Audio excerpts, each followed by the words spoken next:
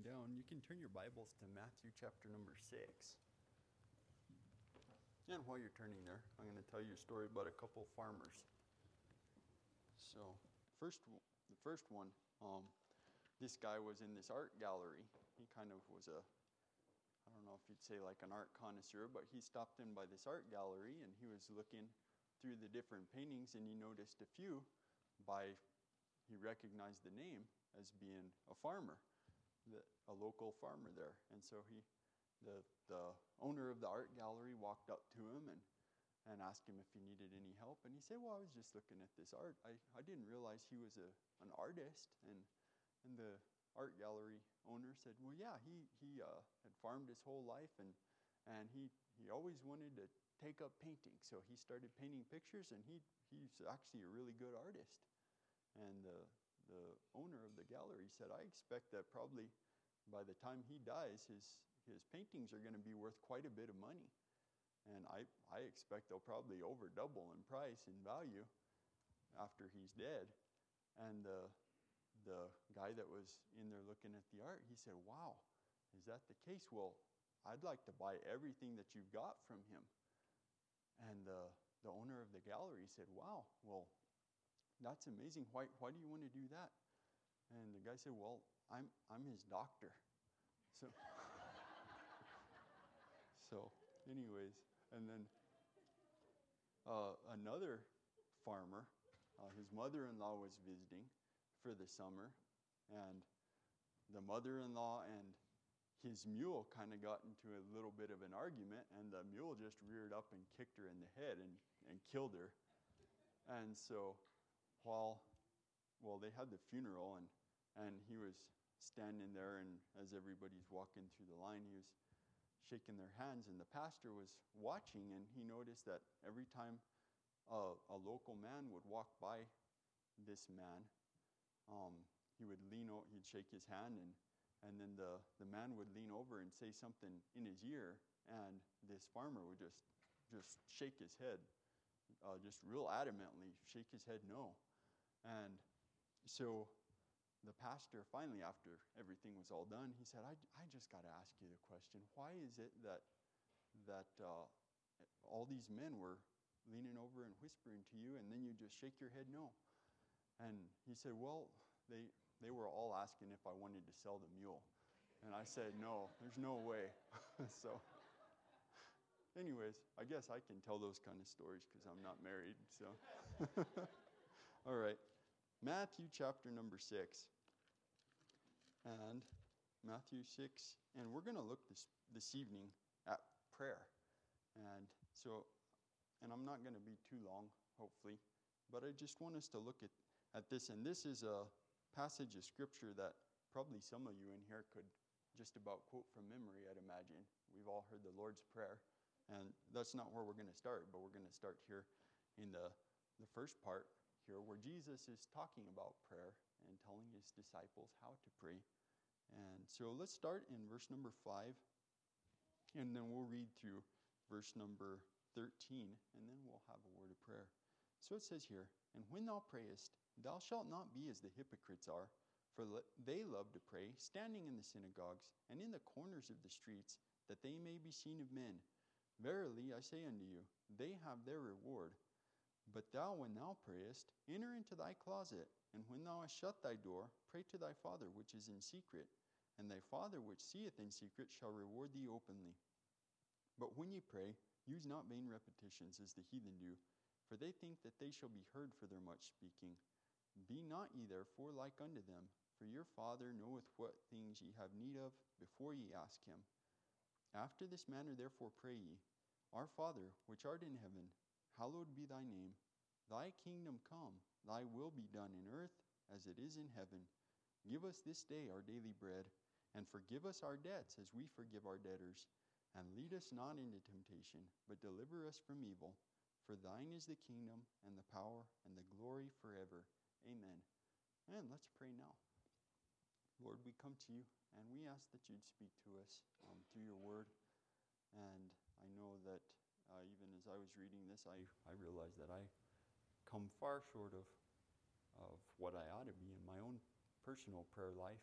And I pray that you'd encourage us through this on how to pray and what to pray for, and even how to trust you greater. And I just ask that you'd encourage us this evening and give me the words to say. In your name we ask, amen. All right, so as we look at this, Jesus is giving his disciples these instructions, and just kind of he's not saying you have to say these exact words. In fact, when you read this, he tells them right before he goes through the Lord's Prayer, what we know as the Lord's Prayer, he tells them, don't be like the heathen that use vain repetitions. And so he's not saying this prayer as something that they're just supposed to repeat over and over, thoughtlessly, mindlessly, not even thinking about what they're actually saying. And I know it's easy for us to do that. If you ever have noticed, and I don't know if you've ever done this, but I know I've been asked to pray for something before, and then I go into this prayer and start thanking God for the food.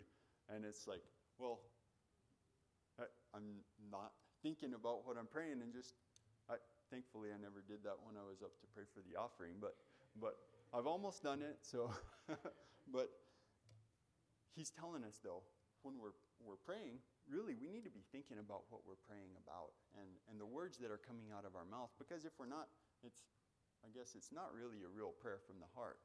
Real prayer is us communicating with God, not just saying words out of repetition or just out of habit or duty. It's supposed to be real, genuine communication with the Lord and realizing who we're talking to. And I know that it's easy to sometimes, especially somebody that we know well, maybe they'll be talking to us and we just kind of are spacing out what they're saying to us as they're talking. And has anybody ever done that before? I mean, I know I have, and somebody will be talking and it's like, what did you say? And anyways, our prayer to God is supposed to be genuine communication with him. And he gives us here, if you look actually again in verse number 9, he says, after this manner, therefore pray ye. And so he's saying kind of in this manner, or this is kind of some of the things that we should include in the prayer. And as we look at this, first off, he says, our Father, which art in heaven. And so I believe, if you're going to call somebody Father, that means you're close to him, doesn't it? It's a term of endearment whenever you call someone Father. And God truly is our Father if we're a born-again believer. He's our Father, and we can have that close relationship with him. Just like Paul had mentioned, I think in 1 Corinthians, he talked about how we say Abba, Father. And the Abba is the meaning for daddy. And I think they still use that a lot of times in the Middle East. They'll call their dad Abba. And it's a term of endearment, a term of familial relation, a term of loving someone. And when we call God our Father, it's a recognition that we love him and he loves us. And that's actually a pretty amazing start to it, because we have a Father that loves us. We have a God that is not just some far-off deity up in the sky someplace that really has no care or concern for his creation. But no, he's our Father that wants to know us and wants to have personal interaction and a relationship with us. And that's illustrated, if you think about probably the most famous verse in the world. What would you say it is? John 3:16, I'd say. And it says, for God so loved the world that he gave his only begotten Son, that whosoever believeth in him should not perish but have everlasting life. And he says, God so loved the world. That demonstrates and illustrates the love that he has for us and that we can accept, because it's there for the taking for every single one. And so he starts the prayer off, our Father, which art in heaven. And then that's recognizing his position, because he's not just our Father that's not really, that maybe is our provider, but not all powerful or anything. No, he's our Father that's in heaven. And so that shows his powerfulness. That's how great of a God he is. He's an awesome God. He's the creator of everything. And he's He's omnipotent. He's omniscient. He's all-powerful, all-knowing. And so he says there, our Father, which art in heaven. And then he goes on. He says, hallowed be thy name. So that's, hallowed means, it's a term of praise. He's saying, holy, you're an awesome God. And so our prayer should also include, for one, realizing that we have a heavenly Father that loves us and cares about us, that's all-powerful. But then we should also include praise in our prayer. We should praise God. And as we bring our prayers to him, bring praise to him. A lot of times I find it's easy to get down on my knees and say, God, would you please give me this and give me that and give me all this and help me with this sickness and help that person with that sickness. And that's all fine and good. It's good to pray for needs. But at the same time, we many times forget that we're coming to God, who's an awesome God, and we come to him more as like we're wanting to rub a genie in a bottle rather than actually coming to him, realizing and recognizing who he is. He's capable of answering prayers and needs, but he's a lot more valuable than just that. He's worthy of our praise. And so he says, hallowed be thy name. And then he says, thy kingdom come. Thy will be done in earth as it is in heaven. So here he's asking God. He says, I want to see you. I want to see your will done in this earth. I want to see your kingdom come to this earth. And that I think is just kind of, if you think about it, many times we get wrapped up in this world and all the cares of this world and what is going on in the here and now, and we're kind of stuck inside our little bubble. And we're not really living for the kingdom of God. We're not really living for his ultimate glory. We're living for just our own benefit or our own needs or just what we have going on. And it's easy to get wrapped up in just the here and now. It really is. I mean, I find that every day we have to kind of reset our mind, because it's easy just to focus on all the things we have to do and the list of goals that we have to achieve, or the list of all the just items that we have to get done. And many times we're behind before we even start the day. But here, as we come to God in prayer like this, we're resetting ourselves and resetting our focus, not on our own agenda or what we have going on, but setting our focus on his kingdom and his ultimate purpose. So he says, thy kingdom come, and thy will be done in earth as it is in heaven. And so he's praying again there, thy will be done, not my will be done. And a lot of times we all have a personal will or things that we want him to answer for us, and that's fine. It is a blessing when we see God answer prayers. It's an encouragement for us, and that's good, because he wants to answer prayers, I believe, but they need to be aligned with his will, not just with our own will. So he says, thy kingdom come, thy will be done in earth as it is in heaven. We know his will is done in heaven, but we need to be praying for his will to be done in earth as well. And then to continue on, he says, give us this day our daily bread. And so now we see that we do come to God for our needs. But I would say that, you see, that's a little further down the list. So it's not the primary reason that we even come to God. But we still can come to God for our needs. And he tells us to. And that's a blessing in itself, because he does want to answer those needs that we have. And I think about in Hebrews chapter 4, verse 16, he tells us to come boldly before his throne, that we may find mercy and grace to help in our time of need. And so he wants to answer our needs, and he wants to supply our daily needs, our like he says there, give us this day our daily bread. And so it's a position of even asking for our needs, but also trusting the Lord for those needs day by day, because it's a daily bread, not give me today what I need for the next 10 years to survive, but he's saying, give us this day our daily bread. And we need daily bread. If you think about it, we need daily spiritual bread, we need daily physical bread, we need that daily bread for the Lord to give to us to sustain us both spiritually and physically, mentally. We need that from the Lord. And then to continue on, he says here in verse 12, and forgive us our debts as we forgive our debtors. And so as we come to the Lord, we should also be coming with a heart of confession, really, and realizing who we actually are, because we all need forgiving, don't we? If it wasn't for God's goodness and his grace, what would we be?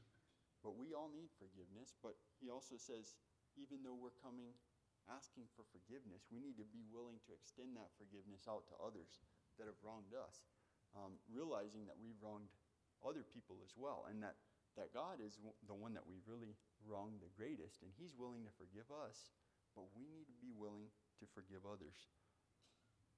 And then he says here in verse 13, lead us not into temptation, but deliver us from evil. For thine is the kingdom and the power and the glory forever. Amen. And so now he's asking for strength to endure temptations. Don't lead us through temptation, but deliver us from evil. We all need strength to be able to overcome temptation. Because I don't know about you, but I face temptation all the time. I think most people do. We face temptation, and the devil always knows what to tempt us with, doesn't he? I mean, he's not going to tempt somebody that's maybe power hungry with something that they're not tempted with. He's not going to tempt them with maybe alcohol, and he's not going to tempt. He knows exactly what our weak area is, and that's what he's going to put in our path to try to get us to cave. And so we need to pray for and rely on God's strength day by day to get us through and to help us to overcome those temptations. So just to wrap this part up, he says there in verse 13, lead us not into temptation, but deliver us from evil. For thine is the kingdom and the power and the glory forever. Amen. Notice that he wraps it up with praise again. As we bring our prayers to God, he starts it with praise and he ends it with praise. And I believe that's an important thing for us to take note of and to realize who we're coming to. We're coming to a great God that is, he's awesome when you think about it. If we really get him in perspective, he's an awesome God. He's all-knowing. He sees everything. And he sees everything from a point of view that we can't see it. Probably most of you know that me and Benjamin, we fly paramotors. And part of why I like flying those things is you get up there from a different point of view, and you see everything from a totally different perspective. And to be honest, since I've been doing that, it makes me really appreciate God's creation more, because just the other day we were flying through these mountains back in the foothills just back here, and there's some really cool rock formations back in there, and we're just like flying in between them, and it was just so awesome seeing things from that perspective. And every time I get up there, I think, I wonder if this is kind of how it is for God. He sees everything from a bird's eye point of view, and I just think it's really cool to be able to experience his creation like that, and to be able to appreciate how great of a God he is from that perspective. And so I guess I'll just put a plug in there. If anybody else wants to learn how to do it, we're looking for more people to fly with us. So, but it is really awesome. And like I said, it makes me appreciate God's creation a lot more, just to see what a wonderful and awesome God he is. And you look at all of creation that he's made, and it makes you realize what a powerful God he is, that he spoke that into being, and he spoke the word, and it just popped out. He didn't have to go and like build it or anything like that, put screws into anything. He just spoke it, and it was all there. And so, I like to tinker on stuff, but whenever I'm building something, it takes me a while to do it. And yet he just had, he's so powerful. He spoke the word, and it happened. And so he's so far above us that, we ought to give him our praise. He's an awesome God. And there was, I don't know if this really relates, but there was a something that happened just a couple weeks back that I thought it was just an encouragement to me. And I was, what the deal was, I was working on a piece of equipment, and we were having a hard time getting the thing running and figuring it out. So I found this tool that we needed to work on it, and I got on eBay because I try to find good deals on eBay and stuff. So got on eBay, I found this tool and checked with the guy that was selling it, and he said he'd kind of give me some support and stuff and help me to learn how to use it. So I ordered it, and it comes in, and I called him up, and he kind of guided me through stuff. And so anyways, we were able to get everything going and working again. And so I thanked him for the help and all that. And he texted me back a couple days later, and he said, "Hey man, do you by chance know Luke McMath?" And I said, "Well, how on earth does this guy off of eBay know my brother?" And so anyways, I said, "Well, yeah, he's my brother." And I said, "Do you know him?" He said, "Yeah, actually, he's married to my pastor's daughter." And I thought, man, what on earth? How does something like that happen? And I thought, that's such a coincidence that God had to kind of put that together and work that out. And if for nothing else, it was just kind of an encouragement to me that God is in control. And even in times whenever we think things are kind of falling apart, because I was kind of discouraged about this piece of equipment I've been working on and thinking, man, did we get ourselves into a mess, or are we doing the right thing here? And yet God let that happen, and it was an encouragement to me that, no matter what's going on, sometimes we can think God's not really paying attention, but he's always there, and he knows exactly what is taking place. And so anyways, I'm just going to wrap up with that tonight, but I want us to remember, as we come to God, let's make our prayers count. Let's make them from the heart, genuine, not just words that are just like rote words that come out of our mouth with no real meaning from our heart, not just a repetitive prayer. I mean, praying the Lord's Prayer, just praying it, that's fine if we mean it, but we're not supposed to just pray it as a vain repetition like he says here.